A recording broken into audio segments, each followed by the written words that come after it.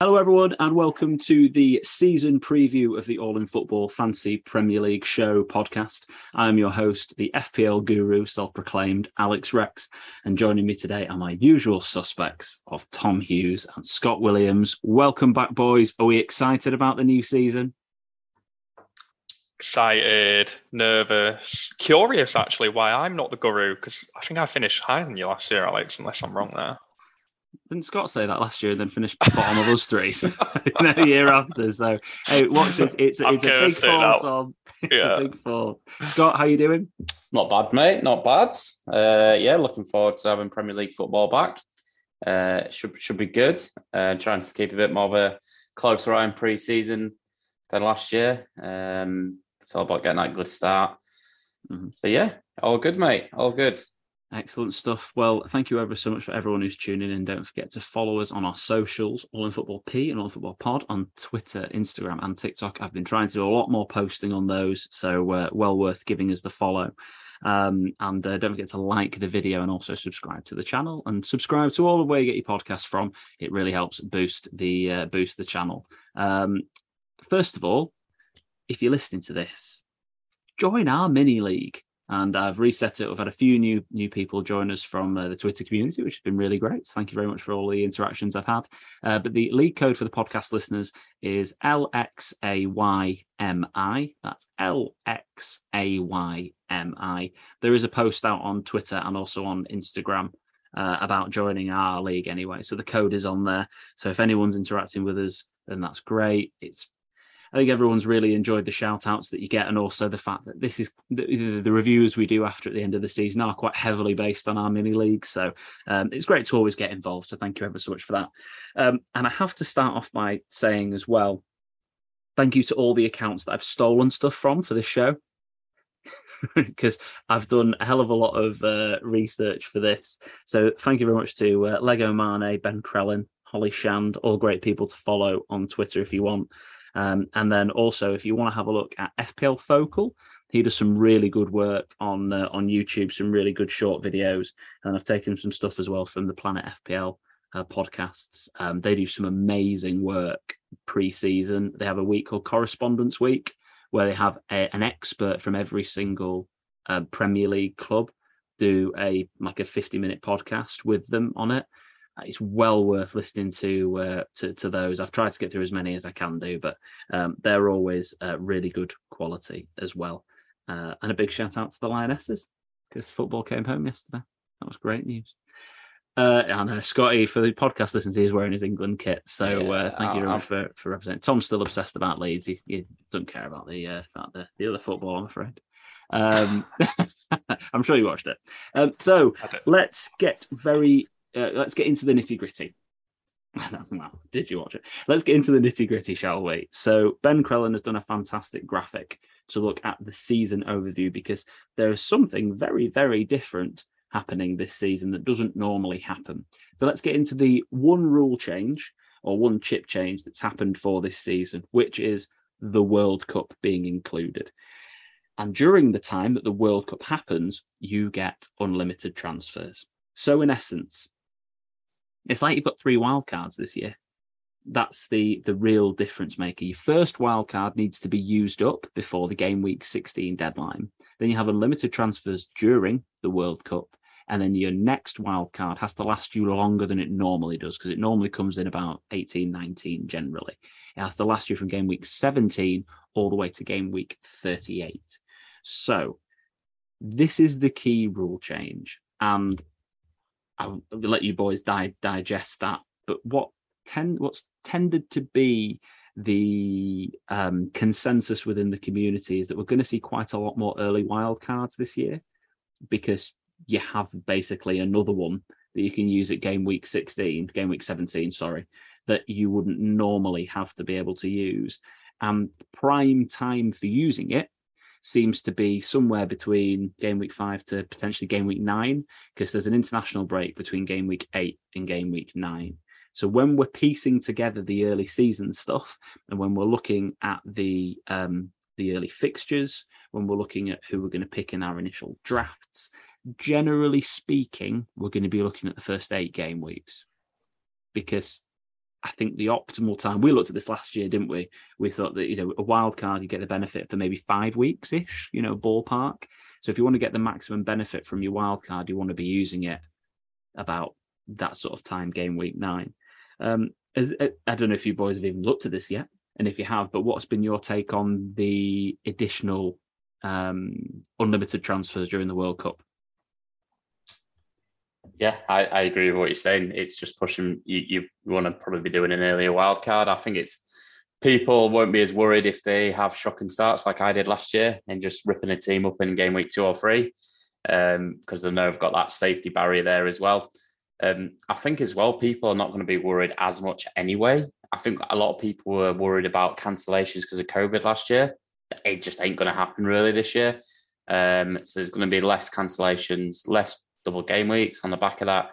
So you can be a bit more flamboyant probably with your chip early doors. That's to do with the rule changes, isn't it? Because there has to, with the COVID cancellations, even if we do get a COVID hit over Christmas like we did before, like you couldn't cancel it as easily because of the rule changes that the Premier League have put in, haven't they? That's one of the big things, even if it does kick back into it as well. Tom, any early thoughts on that? Any early thoughts on strategy potentially? Similar thoughts, really. I think you got 2 results, haven't you? Start the season well, and it gives you the option to use that wild card earlier than you'd normally. If you start the season well, you probably hold it as long as possible and run as far into Christmas as you could. I think if you start well, it just means that you can use that wild card at a time to maximize the opportunity on runs, which I think you're going to go through later, Alex. And teams that have got good runs, that's where you'd use it if you started well. Like Scott's just said, if you start poorly, you don't need to panic and worry about when you're going to use it. Just use it, get team sorted after 3 or 4 game weeks, and give yourself a good run with that team, knowing that you've got that extra wild card coming up. So I don't have a strategy yet with it because I think it depends how you start. I completely agree. Yeah, it depends how you start. But generally speaking, a lot of people get a bit overwhelmed by looking at fixtures and going long terms and runs and all this sort of stuff. Generally, and we did this at the beginning of the season last year, but it's about setting yourself up with a game week 1 team that gives you the flexibility to be able to move on to players very quickly that are doing really, really well. And if there are too many of them and your team's completely rubbish, you actually get the freebie almost this year of being able to use your wild card earlier, which I know when we spoke to Baz last year was his biggest regret, using it in game week 2. But I think if you saw a game week 4 or 5 or 6 wild card this year, it'll have less of a negative impact on your mid-season, because you have another wild card mid-season that you wouldn't normally have done because you had to use your second wild card last year so late on because of all the cancellations and everything else. Like some people use their wild card game at 37 last year. Like it's just obscene. So I think we'll see a lot more early wild cards. The blanks and doubles, because I did have a question about this. So when do you think the blanks and when do you think the doubles will be this year? What do we need? Because it's been such a massive feature of the last 2 years. So if people have only played FPL properly over the last 2 years, they think there's loads of them. Normally there isn't that many. There's a handful. So the first blank game week shouldn't be until game week 25. It shouldn't be. If all things are equal, because we don't have a Club World Cup this year because Liverpool lost to Real Madrid, didn't they, in the final and stuff. So in game week 25, there's the Carabao Cup final. So there should only be either 2 or 4, 2 blank fixtures or 4 teams with blanks.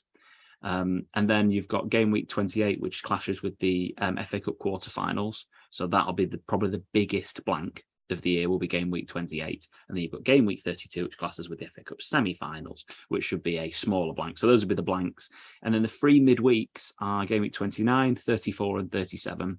So long story short, your blanks will be 25, 28, 32, and your doubles will be 29, 34, 37. And there are way too many permutations as to which will be the big blanks, the small blanks, whatever, big doubles, small doubles. We don't know. There's too many different things that can happen. But yeah, so that's where it's worthwhile saving your free hits for, your second wild card for, and potentially a bench boost. We won't have a game week like last season, which was 36, which was insane for a bench boost. We won't have one of those again. But again, all that strategy is to come later down the line. Don't blow your chips early. And yeah, that's the season overview. Let's move on to early fixtures. So I've got a graphic here from Lego Mane, which shows quite. I think I like it. It's quite a simple thing to digest. Quite simply, the whites are teams that were in the top 8 last year, home and away. So you can see how many top 8 teams are playing. Sorry, 5th, 6th, 7th, and 8th. And then the teams in red are the ones that finished in Champions League last year. So you can see here who has the easier and harder fixtures to start the season. And Man City, Liverpool, Arsenal, even like something like Brentford doesn't have a bad start to the season, but Man City, Liverpool, and Arsenal seem to be the big teams that have the best starts to the season.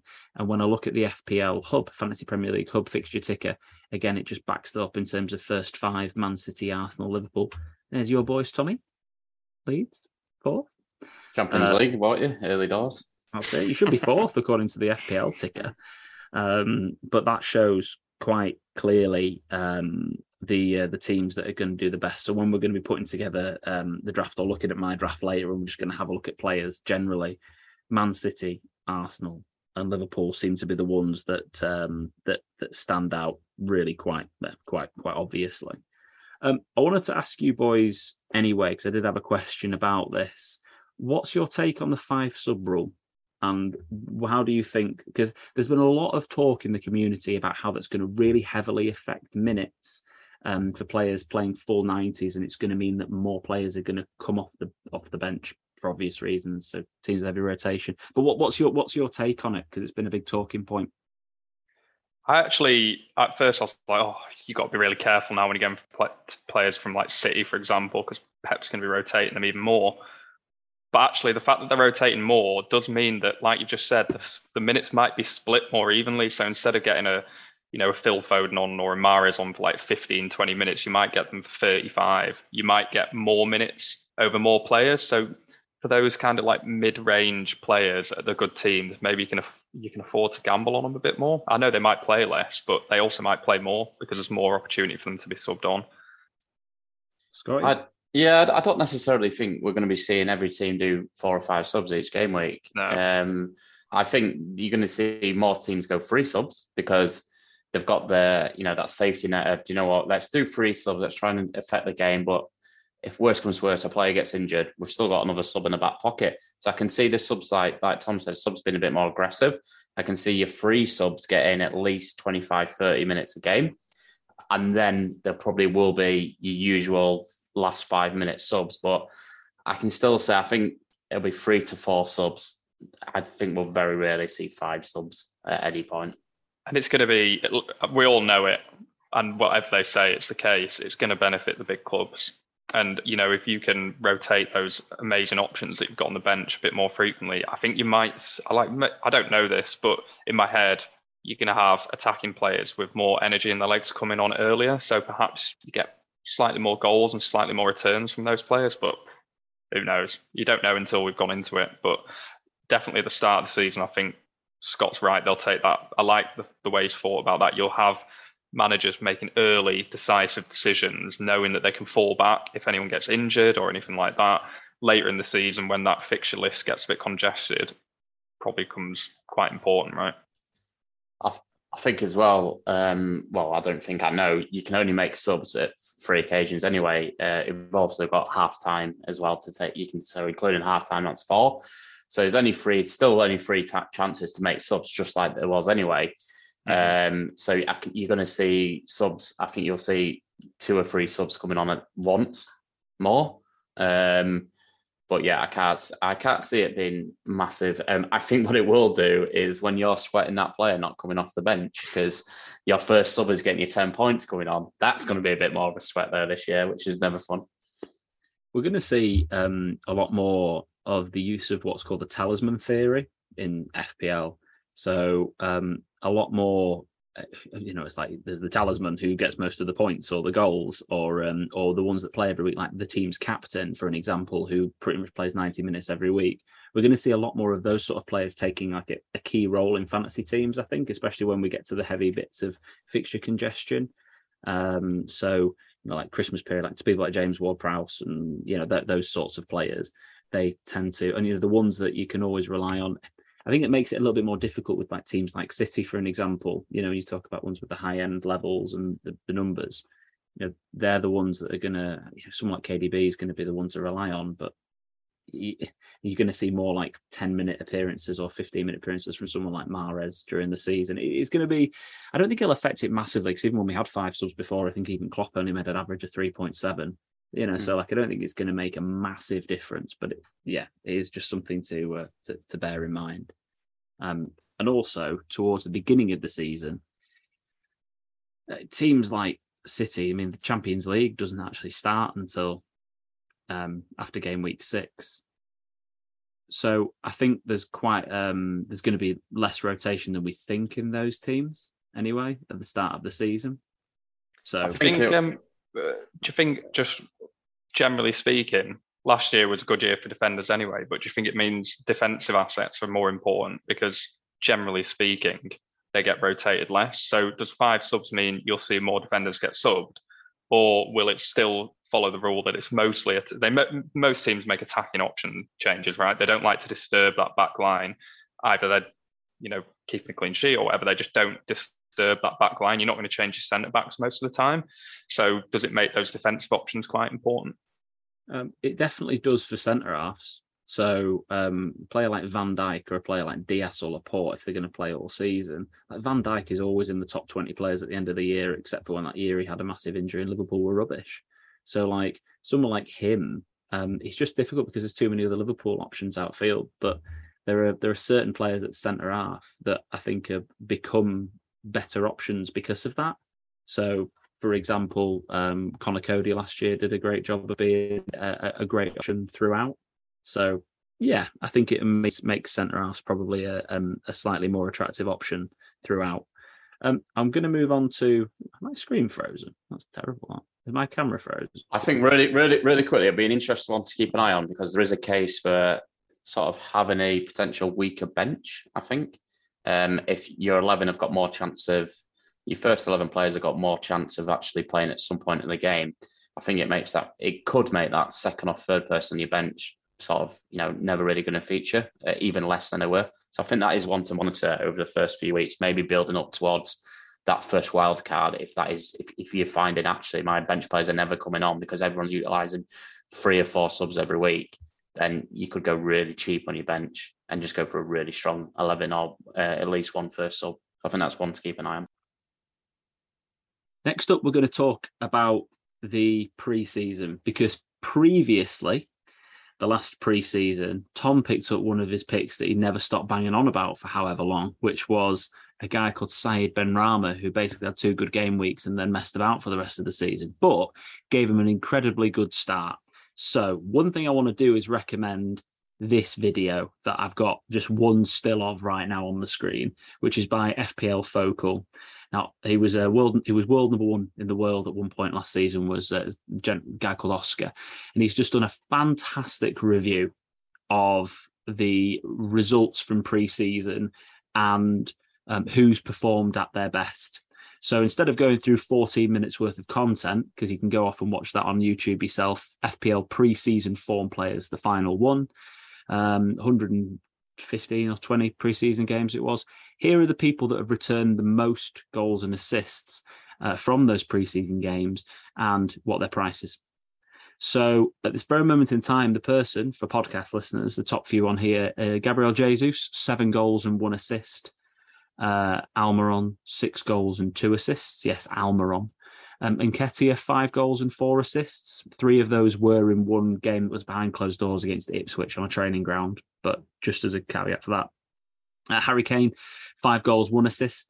Wilfried Zaha been on fire, 5 goals and 3 assists. Son, 2 goals, 4 assists. Martinelli, 1 goal, 5 assists. And Nunes, 5 goals. Saka, 4 goals, 1 assist. I did go down this list, but a couple of the cheaper ones as well to note. I was going to say Eric Bailly then. Leon Bailey, 3 goals, 2 assists. And Pedro Neto for 3 goals, 2 assists in terms of cheap options.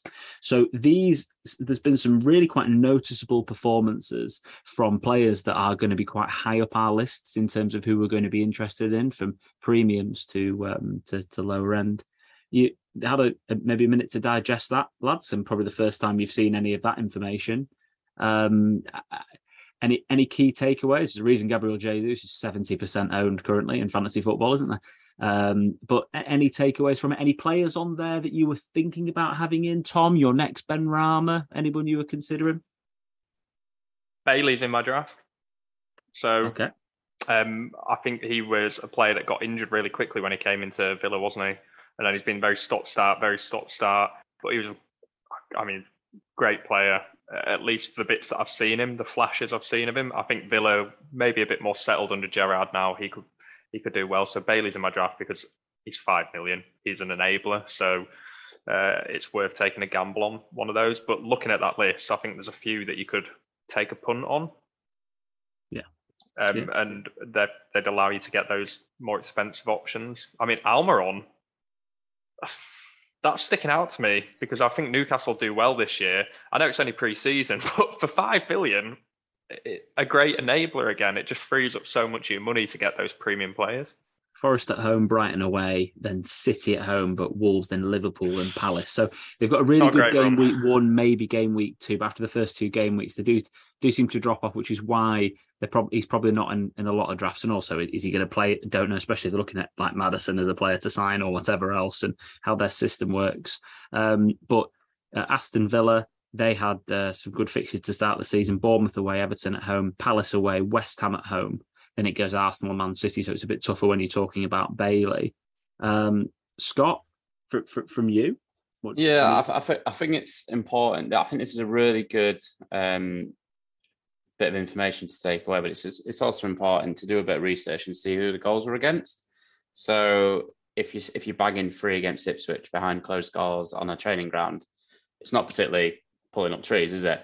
Just having a look now because I was interested by Almiron. He got a couple of goals against Benfica, which fair play. Benfica are a decent team. And then his other returns were against Gateshead. Scunny can beat Gateshead. So don't be getting too giddy with Almiron. Have a look if they've played in pre-season. We know Harry Kane, for instance, for Spurs. He's playing against top tier teams usually in pre-season there. For me, I'm a Kane. Certainly be going for Harry Kane. Jesus, no surprises up there.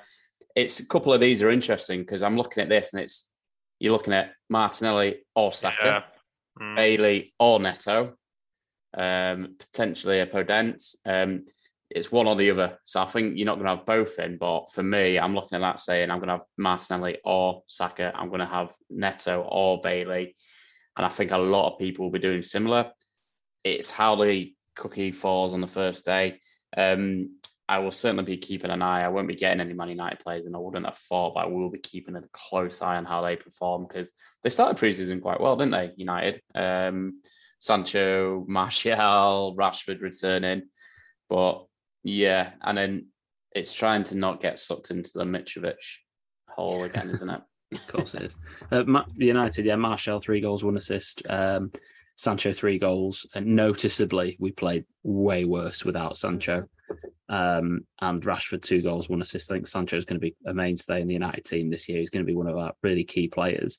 At the moment in my draft, I do have Bailey and Neto, but I've only got them both because I wanted to go with Kane and Jesus and also go quite big at the back. So I think actually you might end up finding a lot of drafts that have 2 players, and I wouldn't have Neto and Podence because I wouldn't go double Wolves, but like a lot of these drafts might have 2 of these players just simply because of how heavy everyone wants to go at the back.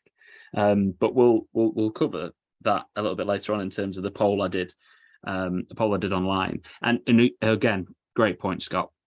That's one of the great things about this video. It's well worthwhile having a look because for YouTube watchers, I'm showing you here, it gives you the goals, the results, and then also the returns for more players underneath, but the results and who they're against.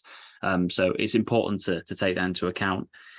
Who was Zaha playing? Because he's always somebody that you just always want to put in, and he's always just never returning quite enough. But seeing those, you're just like, if he had a good season under Vieira, then could do really well. I mean, I don't know who they were specifically, so I mean, Scott might be looking at that now, but they did have they split the squad in 2. I know Palace did, And they had, I think, 9 games across the board. I don't know which ones of these Zaha played in and who he scored against, but Montpellier 4-2, QPR 3-0. They drew with Leeds. They beat Gillingham 3-2. They lost to Man United 3-1. They beat Ipswich 4-2. They lost to Liverpool 2-0. They beat Millwall 5-4 and drew 1 with Accrington. So the bigger teams that they played, they did lose against. Yeah. And his returns, Montpellier, QPR, and Gillingham. So again, we're not getting too excited. When he's played against Leeds, he's played against Man United in pre-season, he's played against Liverpool, I believe, in pre-season. He's not returned against the bigger teams. So it's one to not get too giddy about early doors. I think that's why everyone's getting quite excited about him, because he changed the game against United. They were 2-0 down and they made it 2-2 and he got a goal and an assist.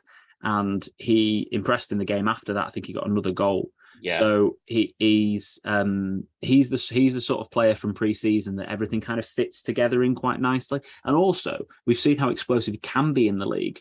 We've seen it before. He can deliver good results. He can, when he comes on the pitch, he stays fit. He started the season really well, and then he got injured. Again, just looking at pre-season, and I know it doesn't say he scored against Rennes night, which is fantastic. But again, only playing maximum of 45 minutes in those games, so it's a risk. He could end up being a player that comes on in the second half of game week 1, rather than being a player that starts. It could also just be pre-season. It's hard to say how many minutes a player is going to get, I think, based on pre-season, because you can be balancing all sort of things. It could have niggles, it could be fitness. So I get what you're saying, but I suppose you have to see after week 1 or 2. But the point is with a 5 mil player is if he doesn't start, he shouldn't be. Bailey's not my first option. He's my supplementary option. If my 4 main midfielders don't play, then Bailey comes on. I think that's going to be the difficulty, because the balance of teams is really hard this year, because people want to go bigger at the back because they did really well last year, even though we've got to remember, probably a good time to make this point anyway, that the only 2 defenders that have been in the top 20 players every season for the past 5 years are Trent and Robbo. So they're the only 2 that are really that consistent. Cancelo, obviously, is his second season in the Premier League. He was kind of nowhere in the first year and did really well in the second. So, maybe he's an exception on that one. But generally speaking, everyone goes, the value comes from the points per million that they achieve. Well, there was a really good graphic I saw on Twitter. Actually, the points per million still, even at the point where everyone goes, defenders are so cheap, the points per million, the best value always still comes from midfielders. Always. Like, even if it's only just by that little bit, even last season, it was just midfielders still, the good mid-price value ones. So, and that's what we talked about on the podcast, the game week 1 last season podcast, was most of your transfers during a year take place between that 5.5 and 8.5 million midfielder bit, because those are the ones that go in and out of form, and they're the ones that are the most explosive. And I think a lot of us now are really trying to find that balance between, right, we all want to go Trent.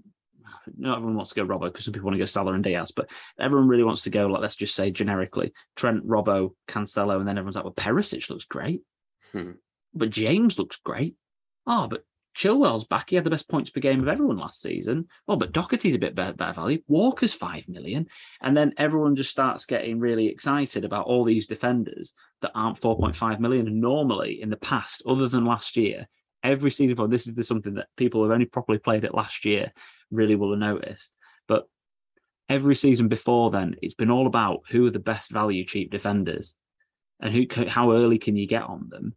And then you pile all your money into midfield and then all your money into strikers. And that's what you did, because that's where you got the most points. Because usually every season there was 1 or 2 defenders that were in the top, like Trent and Robbo. Like, everyone just went Trent and Robbo, and then 3-4 millions that played, because they still offered the same amount of value. I think that's an interesting time to move on to the best transfers in for the season. And I'll take this from another angle, because I know we talked about this previously, but obviously a few teams this year have made some really big signings. Erling Haaland, obviously, to Man City, Darwin Núñez to Liverpool. And last season, there was just no value in strikers at all, was there? Like, really? Like, no. It was an absolute shower. We were doubling up on King and Dennis, for God's sake. Like, it was the worst season of strikers ever. And again, a lot of people who've only really played last year will go, strikers are rubbish. Don't want any strikers. Generally speaking, for all of the seasons before that, some of them have been essential. So you'll remember like Patrick Bamford from the year before, when he was like 6 million to start the season. End of the year at like 7.5 or something. He was essential. He was such good value and he was scoring all the time for Leeds. Raul Jimenez has been that way before. Calvert-Lewin at the beginning of the season before last, when James Rodriguez was playing with him and giving him loads of assists. Ollie Watkins even that season. Danny Ings the year before when he was at Southampton. There is a lot of value in strikers. And I think it just comes from recognising it early when there is or there isn't, and then being able to jump on them, which is why flexibility is key. So don't get set in your ways with recency bias that big at the back's everything and strikers are rubbish, because that's literally just how last season has. Every season before that, that's not how it's gone. Maybe that's changing styles for teams, whatever. But don't then get stuck in what I did last season. I didn't move to big at the back fast enough. If it looks like strikers are doing really well, you've got to get on the strikers early and sack off Cancelo. And that's going to be difficult for people who haven't really played a lot. But boys, talk to me about the who do you think's done the best business then? Obviously, we talked about some big strikers. Who do you think's done the best business so far in the transfer window? For me, I like Newcastle signings. I think they're very astute signings based on the fact that they've got all this money now, and loads of people thought, they were going to go out and buy Mbappe and all of this, blah, blah, blah. But actually, they've shown that they're just, making very sensible signings for sensible amounts of money. Nick Pope, Botman. If they get Maddison from Leicester, that for me, that's not going out with no plan at all. That is 3 really solid signings, and actually all of those players will improve that team. They were good at defensively in the second half of the season anyway, from what I can remember. So Pope, Botman, really good signings. Make them even more solid at the back. Maddison, give them that extra spark. So I'd probably say Newcastle if they get Maddison done. Sky?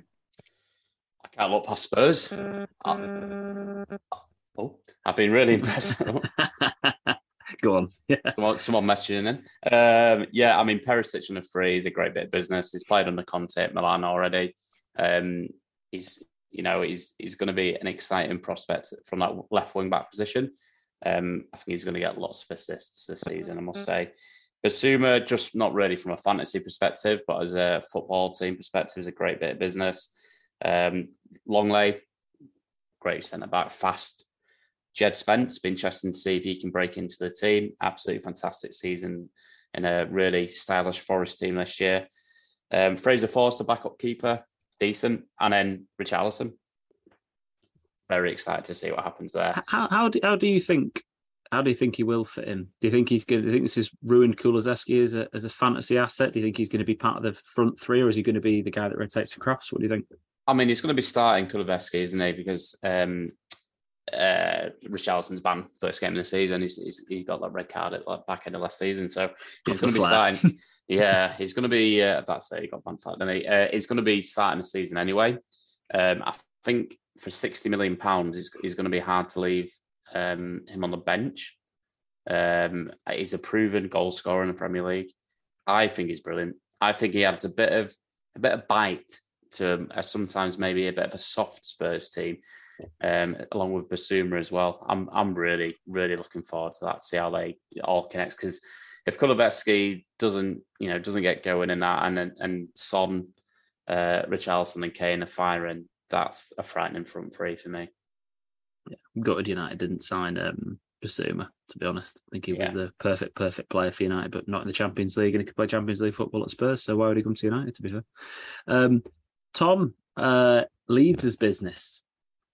How do you rank your chances for this season? Because I know we've got a lot of Leeds fans listening to this podcast. What's your take on Marsh Ball and what he's delivering? I don't know. It's the honest answer. Because that's just me being honest. Because at the end of last season, all he was trying to do was motivate the players, make us a bit more solid at the back. The attacking football, like the speed at which we went from Bielsa ball to not being able to string 2 passes together was unbelievable. It was like it was the opposite of when Bielsa came in. You could see that those coaching methods were gone. I'm not criticising Marsh here, by the way, because it's a total rip-up. Only Bielsa can coach in that way. But we've got loads of new signings. How are they going to gel? How are they going to work? It's a new strategy.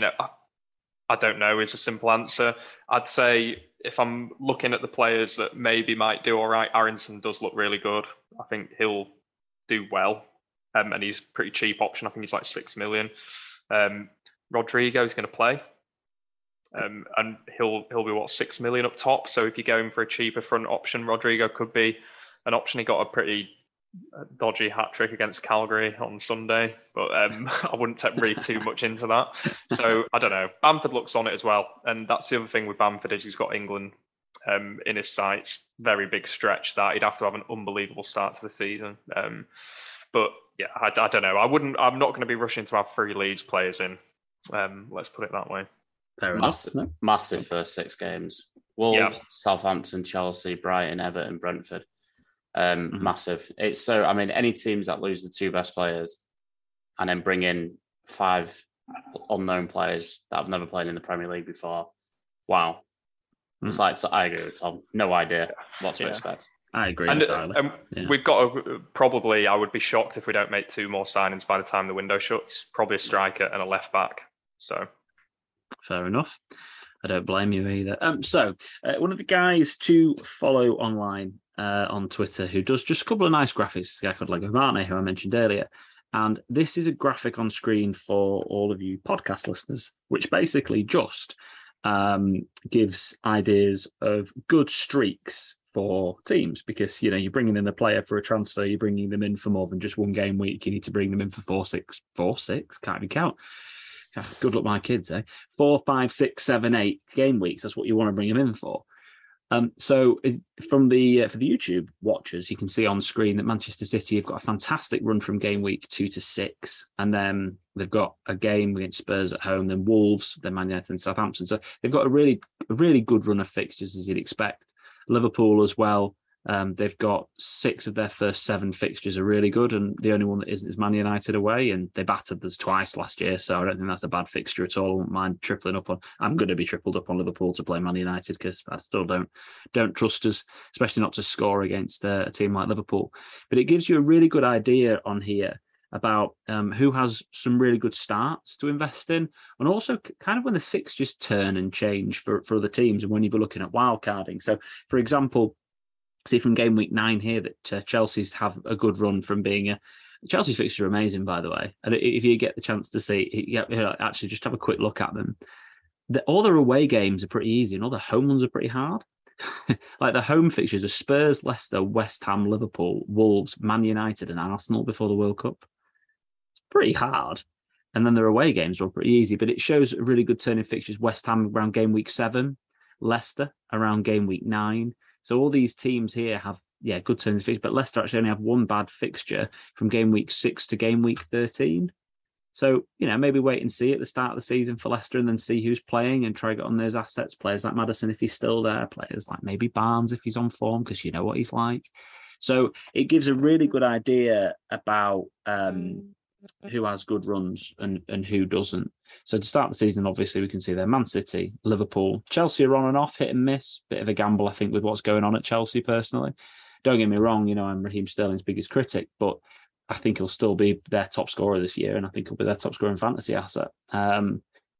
See how he gets on. Spurs, again, decent start. Arsenal, decent start. I think it just gives a good idea about different runs and different streaks. Brentford have a decent one. And to link that in to the captaincy matrix. So Holly Shan did a really good captaincy matrix just for the first 8 game weeks. And a lot of our premium assets we'll be looking at here will be between Spurs, Liverpool and Man City. Basically, Salah, Kane or Son, KDB or Haaland. Those 5 players, generally speaking, across the board. And it looks like game weeks 1, 2, 4, 6 and 7, maybe even 5, all fit really quite nicely for Liverpool. Salah could be captain in pretty much any game of the first 7. Spurs have 4 really good fixtures, 1, 3, 4 and 6. But as you can see, the Manchester City rotation with Spurs, and also with Liverpool looks really good. The only clash maybe is game week 5. I can't remember who they're playing game week 5. Spurs, might be United or something, but their fixture didn't look so good. So you can see here that you want to probably either be pairing a Liverpool player with a City player for captaincy, or a Spurs player with a City player for captaincy. It's which is quite. I mean, you can go Spurs and Liverpool, which is how I'm set up at this very moment in time. But it's just you'd be doing Salah at home against Newcastle. But if you're comfortable with that, it's okay. But it just gives you a really good idea about game weeks to captain. So it looks like it's going to be Salah against Son or Kane game week 1, and it's going to be Salah against Haaland or KDB game week 2. And then the best fixture looks again to be either Son or Kane, but in game week 3. But any take on this, guys, in terms of captaincy matrix? Any thoughts on your premiums and who you'd be looking at captaining? Have you? I'm just looking at game week 3 and thinking that'll be Salah triple captain for me, probably. I hate you so much, though. based on past history, We've got Ten Hag now at the helm. Don't you worry. My only thing would be I've learned this the hard way is captain rotation. You sometimes going with the fixtures isn't the way. So I'm more interested to see which of these premium assets starts well, and then they'll probably be my set and forget captain. Because if you captain Salah or for every game last year, on average, you're going to do better than rotating, unless you get it perfectly right with your captain selections. Just keep an eye on those early kickoffs. They do not return. I looked at them last year. They do not return those early kickoffs. So Fulham, first game against Liverpool, 12:30 on Saturday. Yeah. Okay. It isn't the first game that weekend though. That's the only thing. I've got the Friday game, so that makes me feel a little bit more comfortable about it. It's always horrible when it's an early kickoff and it's the first game. Like that's painful when that goes wrong. I'm going to triple captain Jesus, try and get top of the leaderboard on the Friday. Oh, get the triple captain used early. What was the early kickoff on the first game of the season last year? Leeds Man U on it. Yeah. Yeah, that was ridiculous. When we went through him, that was the only anomaly. Every other one was 2 goals in it. That was a freak game. Yeah, it was a free game, to be fair. And it was, a very odd one, but I just thought I'd remind Tom of that one. Yes. We spent £1 billion. Well, good for you. Pogba got 4 assists in that game, didn't he? I know. Goodbye, good riddance, the lad. Yeah, not get rid of him. He's ridiculous. Pogmentary, 2 stars, I think it was on Amazon Prime, for a reason. Not worth any. 290 grand a week. Jeez. Anyway, I'm not going to get on my rant about Paul Pogba. So let's get on to questions. Let's go on to building a team, building a draft. Let's get on to having a look at players per position and really piecing together who we're going to look for to put in our game week 1 teams. And I'll try and answer some of your questions that you've thrown in along the way here with responses. One of the big changes in Fantasy Premier League this year is there are no 6 million keepers anymore. And I think that's a fantastic move. It's really brought some of these players back into play. Alisson, very difficult to fit in your team at any point, really, unless you wanted to go like Trent and Salah and Alisson maybe, and not go Robbo. But, the points are... Alisson 176 points last year. So I can't remember what Robertson got, but it wasn't much more than that if it was more. So, an option. Hugo Lloris at 5.5 and Edison at 5.5. So out of those 3, I think Edison's probably the one who's going to be top of everyone's list. And then you've got an interesting suite of 5 million keepers. So Jose Sarr, Fabianski, Ramsdale, De Gea, Schmeichel, Mendy, Pope and Martinez. So you've got a good selection of 5 million keepers there. And then you've got again a good selection of 4.5s. In terms of rotation, Brentford and Newcastle rotate pretty well, but you're not really going to go Pope and Raya because then you're spending 9.5 million, and you might as well just go for Edison and a 4 million keeper because you're spending the same amount of money. This is one of the big differences now. 5 million keepers. Let's talk about them, shall we? So we have Sarr, Fabianski, Ramsdale, De Gea, Schmeichel, Mendy, Pope, and Martinez. So all some interesting options there. But I think we need to look at the 4.5s as well. So the 4.5 million options that rotate well are 4.5 million options. The teams that rotate well defensively are either Arsenal or Brentford, rotate quite well with Newcastle, but I don't think you're going to rotate Ramsdale or Pope with Raya, because you can just get Edison and a 4 million keeper and it costs the same amount of money, which is one of the great things about the reduction in prices. You can go Palace and Leeds. They rotate relatively well. So you could go with like Gaeta and Meslier, because Butland apparently is either injured or he's gone. I don't know what Butland, what's that, but is he injured? Is that what that is? A 25% chance for hand injury. So it looks like Gaeta's going to be there. Have they signed anyone else in goal yet, Palace? Because they were looking at keepers, weren't they? Was it Sam Johnston? Has he gone there? He's not gone there. He's gone somewhere else in the Prem. Okay, fine. So I knew they were looking at Johnston at one point. So Gaeta and Meslier potentially. And then you've got Leicester with like Wolves or West Ham or Brighton. But again, like that's a 5 million keeper with a 4.5. Apologies, Sam Johnson has gone to Palace. So there's a rotation risk of Johnston and Gaeta versus Meslier. So there's not really two good 4.5s that work well together, which has ended up me thinking, right, I either go with a 5 million keeper and a 4 million keeper and just stick with the 5 mil, or I go for Edison at 5.5. So I love the way that they've changed the prices. It's really brought the premium keepers back into our consideration. Your thoughts on goalkeepers, lads? Won't make this one too long, but your thoughts on keepers? Yeah, Edison and cheap. Probably Edison and whoever's number 2 now at City. I think that's probably the way I'm going at first look there. You just use an outfield. You just use a City slot though, don't you? Yeah, ignore that. Edison and someone cheap. I think for one of the options for cheap is potentially Gazzaniga at Fulham, but I think they might be signing Bernd Leno now, aren't they? I was going to say Leno's going to go to Fulham. He's going to be their number 1, I think, isn't he? Is he actually going to go? That's a thing. And then Schmeichel's been rumoured to be leaving. I don't know if that was I don't know what's happened there. So maybe put Ward in, 4 million, start the season. I mean, at the end of the day, they're not going to play for you anyway, but you just want to put a 4 million keeper on the bench that's got the best chance of playing possible in case Edison gets COVID or something.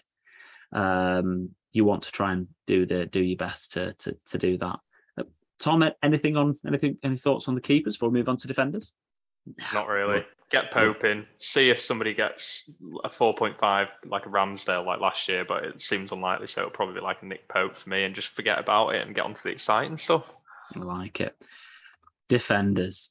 Now, let's talk about defenders. We'll sort these guys out by teams selected by, for the fun of it, to start with. Little bit of a template 5 going on here, by the way.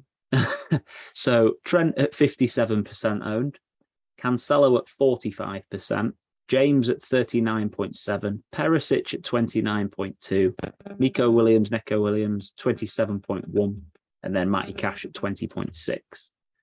The only other ones that are really in consideration are Trippier at 16.9, and then it's Van Dijk, Zinchenko, Diaz, Robertson, and Vestergaard, who are the only other ones in double figures. So there's a real template for me. Now, I did ask the question about how many premium defenders people were looking at, who from our followers on Instagram earlier, and 25% were at 2, 50% were at 3 and 4, and 25% were at 4. And that was at people over 4.5. So basically 4 of our audience were going for Trent, Cancelo, James and Perisic, or Trent, Cancelo, James and Robertson. Really interesting. It's because I think we've actually got a lot of options in here, a lot of combinations, I should say, depending on how many premiums you want to go for. I'm going to go by total points from last season, I think, just to put those at the top.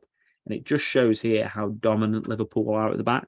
Yeah, Robertson 186, and I think Alisson, what did I say, 176 in terms of points. For me, my personal opinion on defenders is that game week 1, we've got the least amount of information. We will have the entire season, even after the World Cup. So we've got to kind of go with what's been going on last season, and also the form of those players and how people have been lining up in pre-season. And it seems to me, I mean, in pretty much all my drafts I put together, pretty much I've gone for a 3 premium, and I've gone Trent, Cancelo and Robertson. in pretty much all of my drafts that I've put together. I don't think going like Perisic is wrong. He's finally played a full game at pre-season. He was injured for a lot of it before.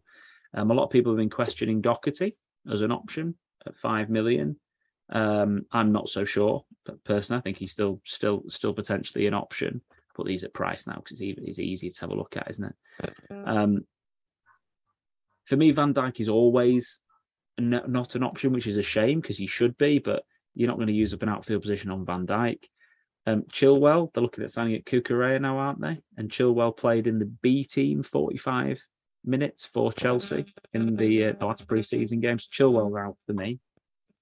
Matip is, again, not going to be an option. And then it's just who you want to invest in terms of City. So we can have a look at Man City defenders.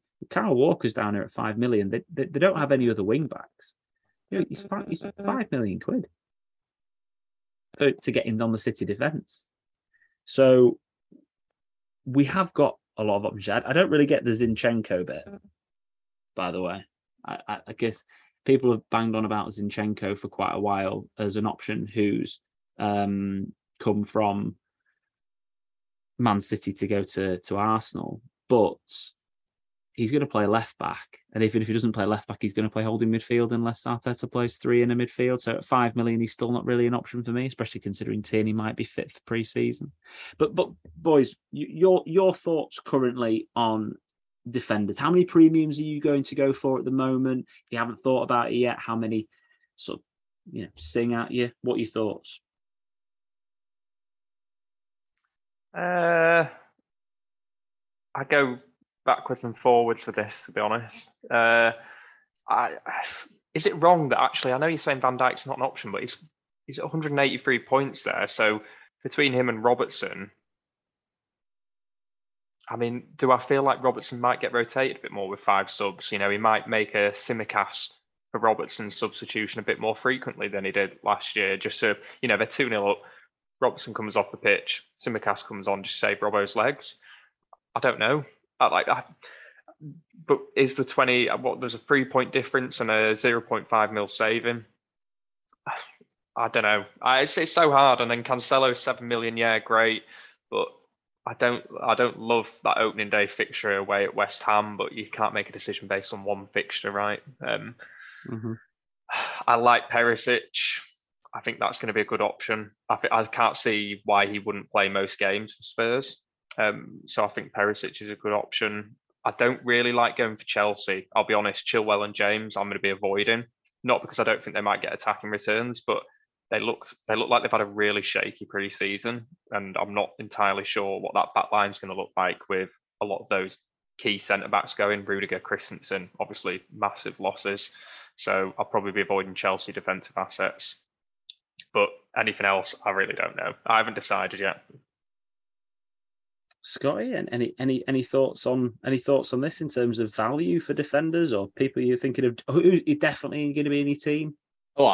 Trent and Cancelo are definitely going to be in my team. I think they're going to be in a lot of teams. I think it's going to be quite a boring couple of picks. And I'm leaning on Perisic just to mix it up at the minute. Sorry, Scott. I was just going to say, because you made me think, the other thing by going Perisic is you don't tie yourself into 3 Liverpool assets that you can't get out of. Yep, that's why I'm probably do that. But then I'll probably end up triple up on Spurs. But I like Nico Williams. We were saying this when earlier. There's a reason he's in there. He's going to play for Forest. I think when he's played for Liverpool, he's actually looked pretty good. Is that philosophy of an attacking fullback? It looks really good for me. It definitely makes a difference what we're talking about here in terms of, when we talked about budget midfielders earlier on, we were reviewing pre-season. How many premium defenders you go at the back directly influences if you're going to have Neto and Bailey, because what you would tend to have is another 7 million midfielder in instead of Cancelo and another £5 million defender. Whereas everyone now is considering the options of, okay, well, do I go 2 premiums, 3 premiums, 4 premiums at the back? And I think I'm edging towards going at least 3 and then getting a 4.5 million option and Nico Williams. And 4.5 million options are, I mean, there's just an absolute bucket load of them. It's really hard to decipher the best one to go for.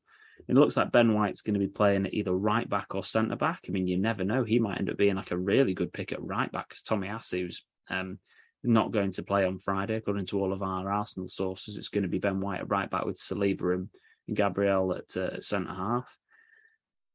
Good start to the season here for Aston Villa. Even someone like Tyrone Mings, again, we were talking about that theory he's going to start every single week at centre back. You know, everyone who knows me from previous knows how much I love Adam Smith at Bournemouth.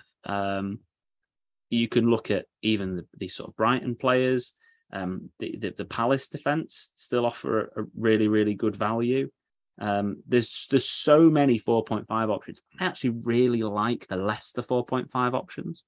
I'm a big James Justin fan, and he returned some really good points previously. Fofana's going to play most weeks, but I think Justin, with Pereira almost certainly being out with an Achilles injury, and he's pretty much always out, I think James Justin is probably my standout 4.5 million pick at this very moment in time, with his previous, and then Dalot as well for United. Brentford and Brighton first 2 game weeks. I think he's a good option maybe to pair with some better players as well. But when we look at the defensive rotation, like I said previously, Arsenal and Brentford with Newcastle, obviously Trippier's a very popular option at this very moment in time, but he is 5 million. You look at Palace and Leeds. I just wouldn't trust any of the Leeds defensive options at this very moment in time, as I'm sure Tom would back us up. But I do like potentially a Leicester rotation with either a Wolves rotation or a West Ham rotation. So Wolves maybe with Aït-Nouri at left back along with Justin, 2 4.5s, and then Nico Williams. And if you're going to go for 2 premiums, I think that's a good option. And then I think Vladimir Soufal at 4.5 is going slightly under the radar here at 1.4% owned, because he had a pretty poor season last season with injuries. But the season before that, he did fantastically well. I think one of the only problems that we've got is that he starts over Man City. But then you've got to remember, he plays Forest, Brighton, and then Villa in the next 3. So you're not going to play him game week 1. You bench him game week 1. Nico Williams plays Newcastle, so you probably start him instead. Or you would be rotating with someone like, was it Aït-Nouri who was going to rotate with? Yeah, against Leeds. So you could rotate with Aït-Nouri. So there are still options out there to go with 2 premiums, 2 4.5s, and then potentially a 4 million. These are all options to do, because then you can put more money into your midfield. So it's going to be the 2 premium defenders for me. And if that is the case, it's going to be Trent and Robbo for me personally, with Ederson in goal. So I've got a piece of the City defence. And then I'll probably be going for something like Aït-Nouri and Justin with Nico Williams. Or I'd be taking Aït-Nouri out. I'd be sticking someone like Cancelo in. But that's where I'm at personally with my current drafts. Any more thoughts on defenders, lads, before we move on to midfielders? Big shake from Scott. No. There's a lot going through Tom's mind right now. Oh, I hate these podcasts, really, to be honest. It just makes him think too much. Yeah. And I love the fact that Scott basically hasn't even done his team yet. That just makes me happy, because he's just sitting there right now, hand across his face for all the podcasts. It's like listeners. He's playing poker, isn't he? It is. He's got his sunglasses he's got on. his poker face. He's not giving anything away. He's having a really good think about it. So, midfielders. Let's start off by talking about the premiums, shall we? Because this is one of the main topics of conversation with people. Premiums being double-figured players who cost double figures in terms of numbers. So Salah, De Bruyne, Son, Sterling, and Fernandes. Okay, well, we can pretty much rule out Bruno. He's way too expensive compared to you can get into the United team way cheaper. Let's just get rid of him. I've seen a lot of drafts with Sterling in. I just don't really trust Chelsea straight away for obvious reasons. Exactly what you said earlier, Tom. So Sterling's kind of out. I personally think Son is probably the best game week 1 captain at home to Southampton.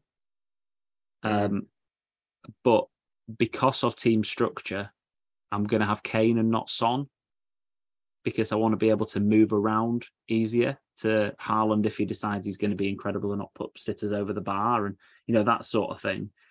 I want to be able to get on him quickly. I would love De Bruyne.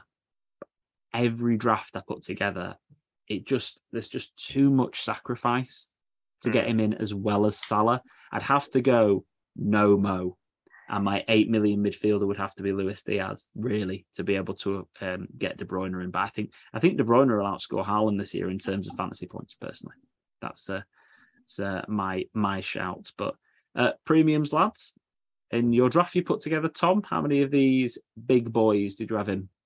I did have one draft where I had like 4 of them.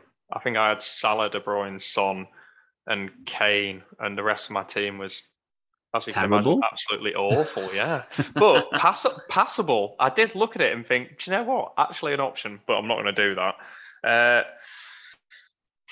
I don't know. Salah, I really want to convince myself to downgrade from Salah to Luis Diaz, because that makes such a difference to who you can put in. But it's going to end up being 100% Salah. You can't get away from it. He's guaranteed to get 200 plus points, no questions asked, unless he has a major injury. So Salah, 100%. I've got Kane for the same reason you said. I had Haaland in originally, but I think Kane's run of fixtures at the start and pre-season form and end of season form last year just all mean I'm going to have Kane in. I do agree with you, Son's a good choice, but Kane, I think he's going to be a really good option this year, so I'm not too bothered about that. Sterling, same as you. Chelsea, not sure. So, yeah, and KDB, I'd love to have him, but how'd you get him in? Just before I come to you, Scotty, on this, the Kane and Son situation. So Son returned more off a lower XGI. So I think his expected goal involvement was like 21.5, and Kane's expected goal involvement was like 25. So even though Son returned more, Kane actually still had more genuinely like easier opportunities. And also people were talking about, is Conte made them play differently, and is Kane not going to have that many chances anymore? Well, he's outscored Son in pre-season. So again, I say Son's the best option, but maybe that's some recency bias from last season. And actually, I'm going to be better off with Kane captain game week 1, but I'm scared of the Salah side of things. But anyway, sorry, Scott, to you. Yeah, I really don't want to go Salah as well. One of the things that's probably going to make me go Salah is, like you've mentioned earlier, I'm going to go Kane over Haaland, but it's such an easy Kane to Haaland. Whereas if you don't go Salah, you put your money elsewhere, and to get back to Salah, you get rid of Diaz and you got rid of someone else, and you all of a sudden taking -4s really early on. So it is really important to consider that, right, let me go for the Diaz over Salah, but let me have a plan in place of how I'm going to get back to Salah without ripping the whole team up. So I probably will go Salah if I'm honest. And again, it is what Tom said, proven track record in fantasy. He did score a penalty at the weekend. He looked fairly okay. I really want to go Son. Won't be going Sterling and Fernandez. Jared Bowen, let's not forget how much he ripped it up last season. He was fantastic. And yeah, I'll be staying away from Chelsea assets as well. So yeah, no Mount, no Mahrez, no Foden, no Gundogan because of rotation. So yeah, it's going to be, I think your premiums are going to be very similar, aren't they? Apparently, the way Liverpool got round Salah's contract impasse as well, because they haven't broken their wage structure to get him in, get him onto this new contract. But apparently, the way they've done it is through goal-related bonuses. So I know even less. Yeah, well, everyone's making a thing that he gave Nunes that penalty pre-season. Bet he's not getting a bonus for it. I wonder if he'd make that same decision on game week 1 against Fulham. I don't think chance. So. He wants Golden Boot. He wants all the awards. So no chance.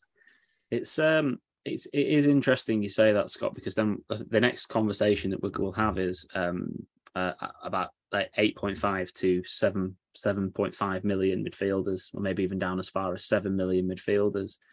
The majority of the people on our Twitter poll said that Saka was their number 1 8 million midfielder, and then after that it was Diaz, and it was a bit of either Foden or Mahrez. So I'm assuming they were talking more about Mahrez at this very moment in time. Foden missed most of pre-season. I think Jared Bowen, obviously game week 1's a tough fixture, but then the next 3 fixtures after are pretty good, and he's had a decent pre-season as well. Saka, for me, he stands out quite far. So he actually, if we look at the statistics for £8 million midfielders over the season, I think if you compare them all together in a table, he was like second in terms of XGI overall and total points overall. But actually, per start, he was always in the bottom 3 out of all of this lot. So he's consistent. He'll play a lot, and they've got a good number of fixtures. But I think his points per game was like 5 point something, which is all right. It's decent, but he seems to be the number 1 option. Maddison's interested now. The 50 million bid's got him from Newcastle. We'll see, but I think it'll take a lot more than that to get him out at this very moment in time. Luis Diaz, if you're not going to double up at the back for, and obviously if you're not going to go Salah, then Diaz seems like a pretty straightforward option. Personally, I know he looks good and he seems like a really, really good player. He's still a fantasy wait and see for me, like Diaz. I'm still waiting for him to take off as an actual fantasy asset. And I feel like after watching it the weekend, Firmino started, which is great. Then Nunes came on. I feel like it's going to be like Salah, then Nunes, then Diaz in terms of returns. I feel like it's going to be third fiddle. And I hope he's not like the Firmino, but that's my thought. And yeah, I think Kulu's probably not an option for me because of the Richarlison signing, but it probably should be, but I think there's better. So for me, the 8 million options, I like Saka and I like Bowen at 8.5. It's kind of screwed Bowen over there. If he was 8 million, I think it'd be in a hell of a lot more teams than 8.1%. I think that 0.5 really, really put him just that little bit above everybody else. Obviously, it has 0.5 of everyone else. Great maths out. 7.5, Gundogan's obviously not an option. Sancho, Coutinho, Zaha's always there, isn't he? Harvey Barnes, Grealish, and Bernardo Silva. Bernardo's with De Bruyne in the team never returns anywhere near as much. Thoughts on this sort of 7.5 million bracket then, lads. Grealish has had a lot of positive press, but he's still a fantasy wait and see. But I understand why people are interested in it. Thoughts? I don't think you can go too wrong with any of them. That's my thoughts, probably. I think there's a group of them in that banding that probably seem relatively sensible. I think if you go Luis Diaz, if you go Saka, if you go Bowen, I don't think you're going to miss too badly, if that makes sense. I don't think there's any that I'd avoid in there. So I think it's just a case of maybe having a look at which your team balance and actually, is there a player that you need to get in because you got free from Liverpool, you can't get Diaz or blah, blah, blah. So I don't think there's no one that scares me in that list about having in. I think I'd be happy having all of them in. And that's where a lot of your transfers will take place during the season. On this page, again, these are the players that you'll be bringing in and out quite a lot. And, you'll be spending your 34 free transfers or 33 free transfers you get during the season on them. Sancho, again, he is a wait and see for me. Just Rashford at 6.5 he's $1 million cheaper, and it just hurts less if he does rubbish. Even though I think Sancho's the better option. Coutinho, you know what he's like. He's just too hit and miss. There's some good 6.5s as well. Scotty, your thoughts? Yeah, just so many options in here. I think it's like I said, it's where your transfers. There's going to be so many watch and sees. Christian Eriksen at Man United, absolutely one to keep an eye on. St. Maxim now, Matilda again, massive to keep an eye on. Odegaard, Trossard, loads of them. This is where these are going to be. It's not so much your premiums, is it? These are the big sort of decisions you're going to have. This is where you're going to be. If you move on Eriksen quick and he's bagging for fun and he's getting loads of assists, same with St. Maxim as well. This is where it gets exciting, isn't it? Fantasy football, because let's be honest, we all have the same 2 or 3 or 4 premiums. This is where the game is won. This is when it's exciting. So, loads of options. Totally agree. And it takes someone to just take a bit of a gamble on Jared Bowen, for example, and to pair him with, let's just say, Rashford and maybe Odegaard playing in a 10 behind Jesus. I mean, Odegaard, I really like to watch him play football. I think he's a great footballer. He's just never been the fantasy asset yet. Maybe this season could be the time, with a proper number 9 in front of him. Maybe he could be the one with, like Partey, Xhaka, Zinchenko, whoever's playing behind. Maybe this could be the time when Odegaard gets a bit more freedom. But anyway, decent options. Ward-Prowse, 6.5 mil, classic. There's loads of here at like 6 mils and so many, like Ziyech 6 mil, Pulisic 6 mil, like none of it. Buendia, Fabio Martinelli is one that is somebody who really does stick out though, because he's probably going to start. And Fabio Vieira looks like a good player, but Martinelli is someone who's going to be in a lot of teams. And people probably won't double up too much on Saka and Martinelli, but if they're not going to go Saka as their 8 million option, I think we're going to see a lot of 6 million Martinellis in there. I think he's going to be in a lot of teams, 16.7% at this very moment in time. And yeah, like Rodrigo, like Tom said earlier, 6 mil. Jack Harrison's had a good preseason as usual. Bruno Guimaraes, 6 mil, starts at home against Forest, a good option. Jalen's, I mean, don't get me wrong, we start here at a 6 million Nottingham Forest, Newcastle, West Ham, Everton. It's not the easiest start in the world. They've got Bournemouth, Leeds and Fulham, Villa, Wolves and Brentford, Brighton, sorry. They've got a good run from sort of game week 6. If he takes well to the team, maybe he's an option. But yes, the cheaper options. So if we get to sort of the 5.5s here, Pedro Neto seems to be an incredibly popular option, good pre-season at 19.2. Don't think you go far wrong, to be fair, with Neto. Seems like a good option to start the season with. Fulham and Leeds seems relatively solid. Podence as well is an okay one if you want to go alternative to that. And then Leon Bailey at 5 million seems a good shout. And then if we want to have a look at the 4.5s, because inevitably everyone's going to have a 4.5 in their team this season, they're also again players to watch out for. For example, last season we had Jacob Ramsey and Anthony Gordon. They're really good enablers to get into your team quite quickly. The transfer of Andreas Pereira to Fulham, playing in a number 10 role behind Mitrovic at 4.5 million. There's no wonder no one's confused why he's owned by 24.8% of players. So I think in terms of your structure of your team, you're going to end up going with either 2 premiums, or you're going to go with a premium and 8 mil, maybe a 7 or a 6, and then a 5, and a 4.5 million. I feel like they're all going to be, you're going to have that sort of a structure of a team, unless you want to go a big 5 across midfield, but then you're going to be sacrificing at the back. So these are all your different structures and tiers that you can be going for. Lads, before I move on to forwards, anything else on midfielders? No, nothing to add on to that. I think it's good coverage. Forwards. Haaland, 49.6% owned. Slap that across your faces. There are 5 million fantasy managers registered at the moment. 2.5 million of them have Haaland. I mean, that's a lot for a guy that's never played in the Premier League before, and Pep has never had a player really that's taken in the first season. It's a lot. Don't get me wrong, he's a beast, but we'll see what happens. I think he'll score 20 goals. He'll score 20 goals. Yeah, I completely agree. I just think they'll all be, bar 1 or 2 of them, from like game week 8 onwards. Yeah. Maybe when he settles in. Their fixtures are good though. Definitely could be wrong there. Harry Kane, 25.6%. Seems relatively classic. I think it's one or the other, or neither. Player I really like, Mr. Vardy. Jamie Vardy. He's a player that seems to always get like slept on at the beginning of the year. But he got, in seasons before last season when he got a lot of injuries, 183, 174, 210, 187 points. Still got 133 last year. Delivered 20, 18, 23 and 15 goals. Just a good, solid player. Brentford, Arsenal, Southampton, Chelsea, Man United. Not the best fixtures in the world to start, but if you're looking for a differential up front, I like him. Darwin Núñez seems like he's potentially going to play now at 9 million. He is an option. And then Gabriel Jesus at 70.7% owned. You've underpriced him, FPL. Let's just put it that way. But 8 million quid. Is he not going to be in either of your teams? He'll be in there. 100%. He was the first player I put in, even before I saw his pre-season. When the app first went live, it was Jesus straight in. It's just a no-brainer. Scott? Yeah, definitely in there, mate. Yeah, 100%.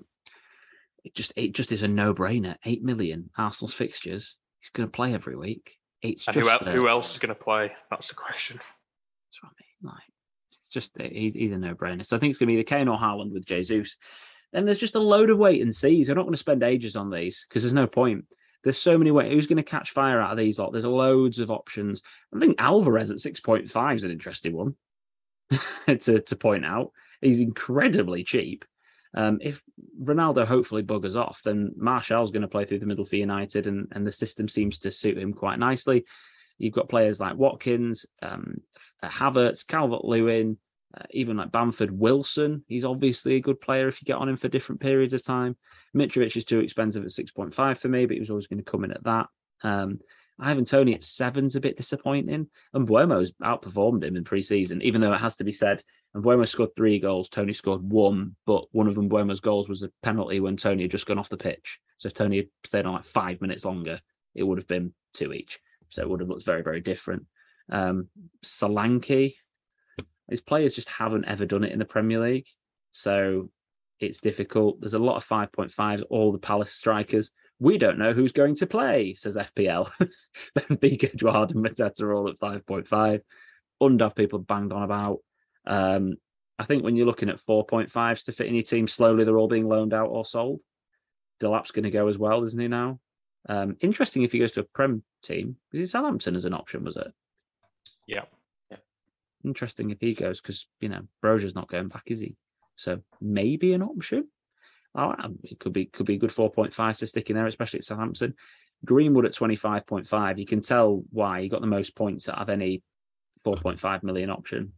He will also play this year with 5 subs. He will play. He's just about to sign a new contract, so he'll get minutes, and that's why he's so highly owned. With a lot of early wildcards, these players just worry me a little bit, just in case they get, people sell them early and then the price drops a lot and you lose a lot of team value. Because this year, more than any other, there's going to be more players starting game week 1 than ever before. And the prices are going to change even faster than they have done previously. So being on it with your transfers relatively early at the beginning of the season is worthwhile. You could end up having an extra $1 million in team value after 5 game weeks just by making transfers quickly. I like to have all the information, don't get me wrong, but I think I'd rather $1 million in the bank to spend more a little bit later on in the season, especially if I've got a bit of squad depth. Twitter poll on strikers: 78% of people went Kane, and 22% had neither Kane or Haaland. So none of our Twitter community and Instagram community have Haaland in their game at 1 team at the moment. I was quite surprised by. I thought we'd have somebody, but an absolute nobody. In terms of budget midfielders, Bailey was top, and then it was Neto and Podence. Actually, they were equal at 33%. And Rashford, Martinelli all seem to be the more popular options of the 6.7 midfielders. So now's the time, lads. Now's the time to see what the self-proclaimed FPL guru has put in his team so far. I hope you're all really excited for this. I think I could guess it now, to be honest. You probably could, to be fair. I spent a long time on this. Oh, wait, no, maybe not. There's one in there. I'm like, where's he come from? Well, cash, probably, isn't it? For value, though, I think he's like top 10 value players, isn't he? I know. To be fair, him or Justin, it's an option. I don't really like 5 million midfielders, to be honest with you. I might just take him out and save the 0.5.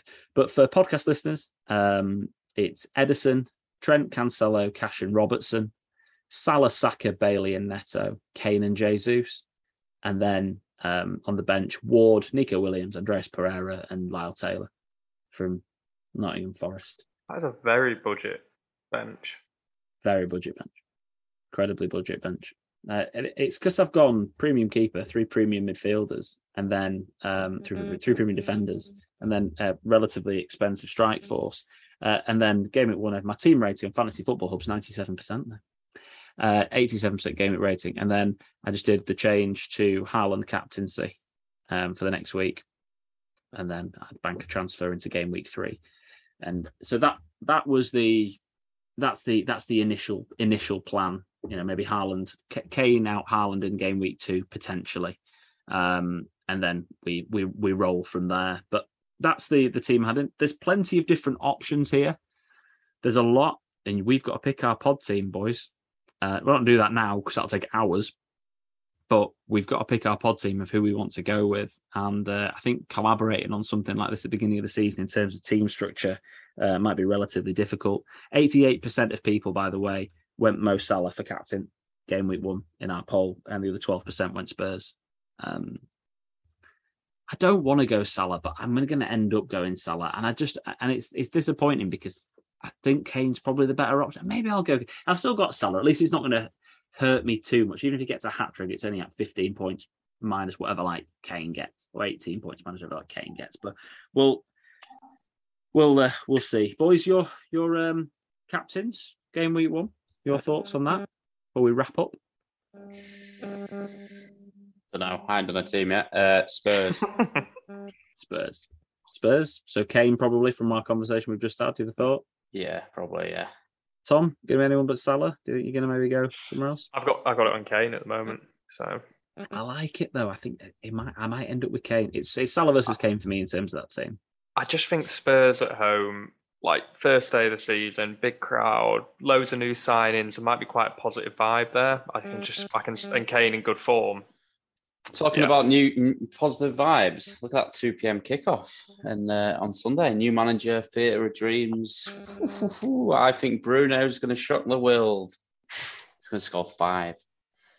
I generally think we beat them, and I think we do a good job. I honestly do. Like, I don't think we'll score 5, but like I think we'll beat them. And I think Martial will put a lot of people think, oh, maybe we should buy him at 7 million after that game. It's going to be one of them matches. I think. To wrap up before we go for a few of your predictions, right, about the season. Deadline is at 6:30 this coming Friday. 6:30 Friday. Palace play Arsenal live on Sky Sports. Can't wait for the Premier League to be back. Early kickoffs Fulham, Liverpool. And then there's a really interesting set of fixtures. I think a lot of these games will be great. And it wraps up on Super Sunday at 4:30. Man City play West Ham. And just so you know, for game week 2, there's a full week before game week 2, where the early kickoff is Villa against Everton. So the game week 2 deadline is at 11 o'clock on Saturday, the 13th of August. As for some predictions, people, we had a couple of people go, right, give us some thoughts. Who do you think is going to do well? Who do you think is going to do badly? So I want your top 7 in order in the Premier League, and I want your bottom 3. Who's going to go first? I'll go first. Go for it. Cully's going to hit me, but I think Liverpool, City, Spurs, Arsenal, Chelsea, Man United, and Newcastle. Okay. Bottom 3? Bottom 3, Forest, Bournemouth. And I honestly don't know on this last one. I'm going to say, I think my gut says Brentford, even though they were really good last year. Everyone struggles with second season. I just think Brentford might struggle again. So is that Forest 20th? Bournemouth 20th. Bournemouth 20th. Okay. Bournemouth 20th, Forest 19th, Brentford 18th. Okay. Scotty? City, Liverpool, yeah. Spurs, mm-hmm. Man United, yeah. Chelsea, Arsenal, West Ham. No, Leicester. Leicester. Yeah, no Europe for him this year. Leicester 7th. Bottom 3? Forest bottom. Mm-hmm. Bournemouth second bottom. Yeah.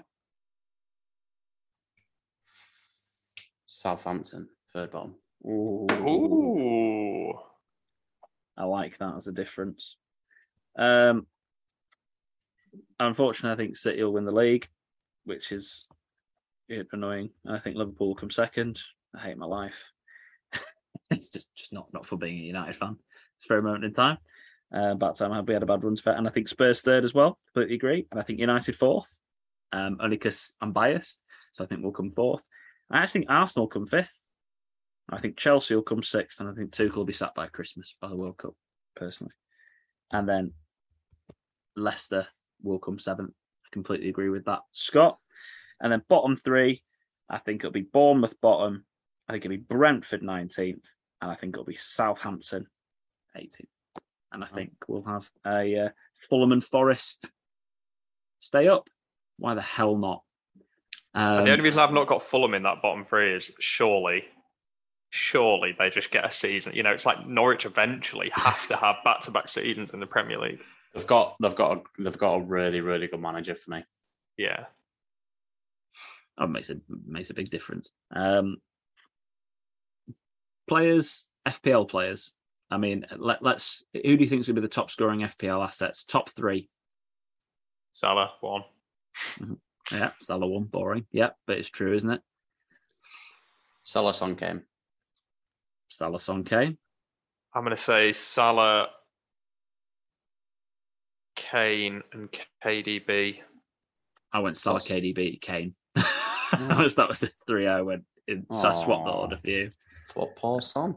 What's he done? I think Son will be right there up with them. I just think if KDB can just not have glass ankles for a year, and he's got Haaland to feed the ball into, I just think mate, Son's crying. And I think the value. I think we're going to see some incredible value from Man United this season. Personally, I think we're going to see some great value from those guys. We all hope not. Absolutely, you two, but Scott doesn't care actually. So yeah, that's it. You hope not, I hope so. And yeah, I think this season is going to be very interesting about who are going to be the budget players to pick up on. So lads, thanks very much for getting through that. There's probably some technical difficulties somewhere through this, and there'll probably be a few glitches when we're putting this together. So thanks for bearing with us. I have no idea how long it is anymore because I lost track for obvious reasons because we had loads of technical difficulties. But thank you ever so much for every single person who's tuned in. Thank you ever so much for every single person that's contributed to this podcast. Thank you ever so much for every single person that's joined our fantasy league. Don't forget, the code is LXAYMI. That's LXAYMI. And that is on our social media platforms. So you can find it there anyway. All in Football Pod, All in Football P, Twitter, Instagram, and TikTok. Tom, Scott, good luck. We'll have a nice chat about our draft teams put together for the pod team. That'll take us a while. I'm looking forward to it, and we will hopefully speak to you after Game Week 1 deadline between Game Week 1 and Game Week 2. Thank you very much. Thanks for ruining my week, Alex, by making this all I think about. Thanks. I tried, honestly. I've held off doing this podcast for so long. I wanted to at least be August before I did it because I know so many of us, we love it. We love our FPL. We love our football. I wanted us to at least be able to, have a bit of time off, enjoy the Euros, do whatever. So I've held off as long as I could do, Tom. I've done, and I did it mostly. I appreciate that. I appreciate that. You. So thank you very much for tuning in, everybody, and bye for now.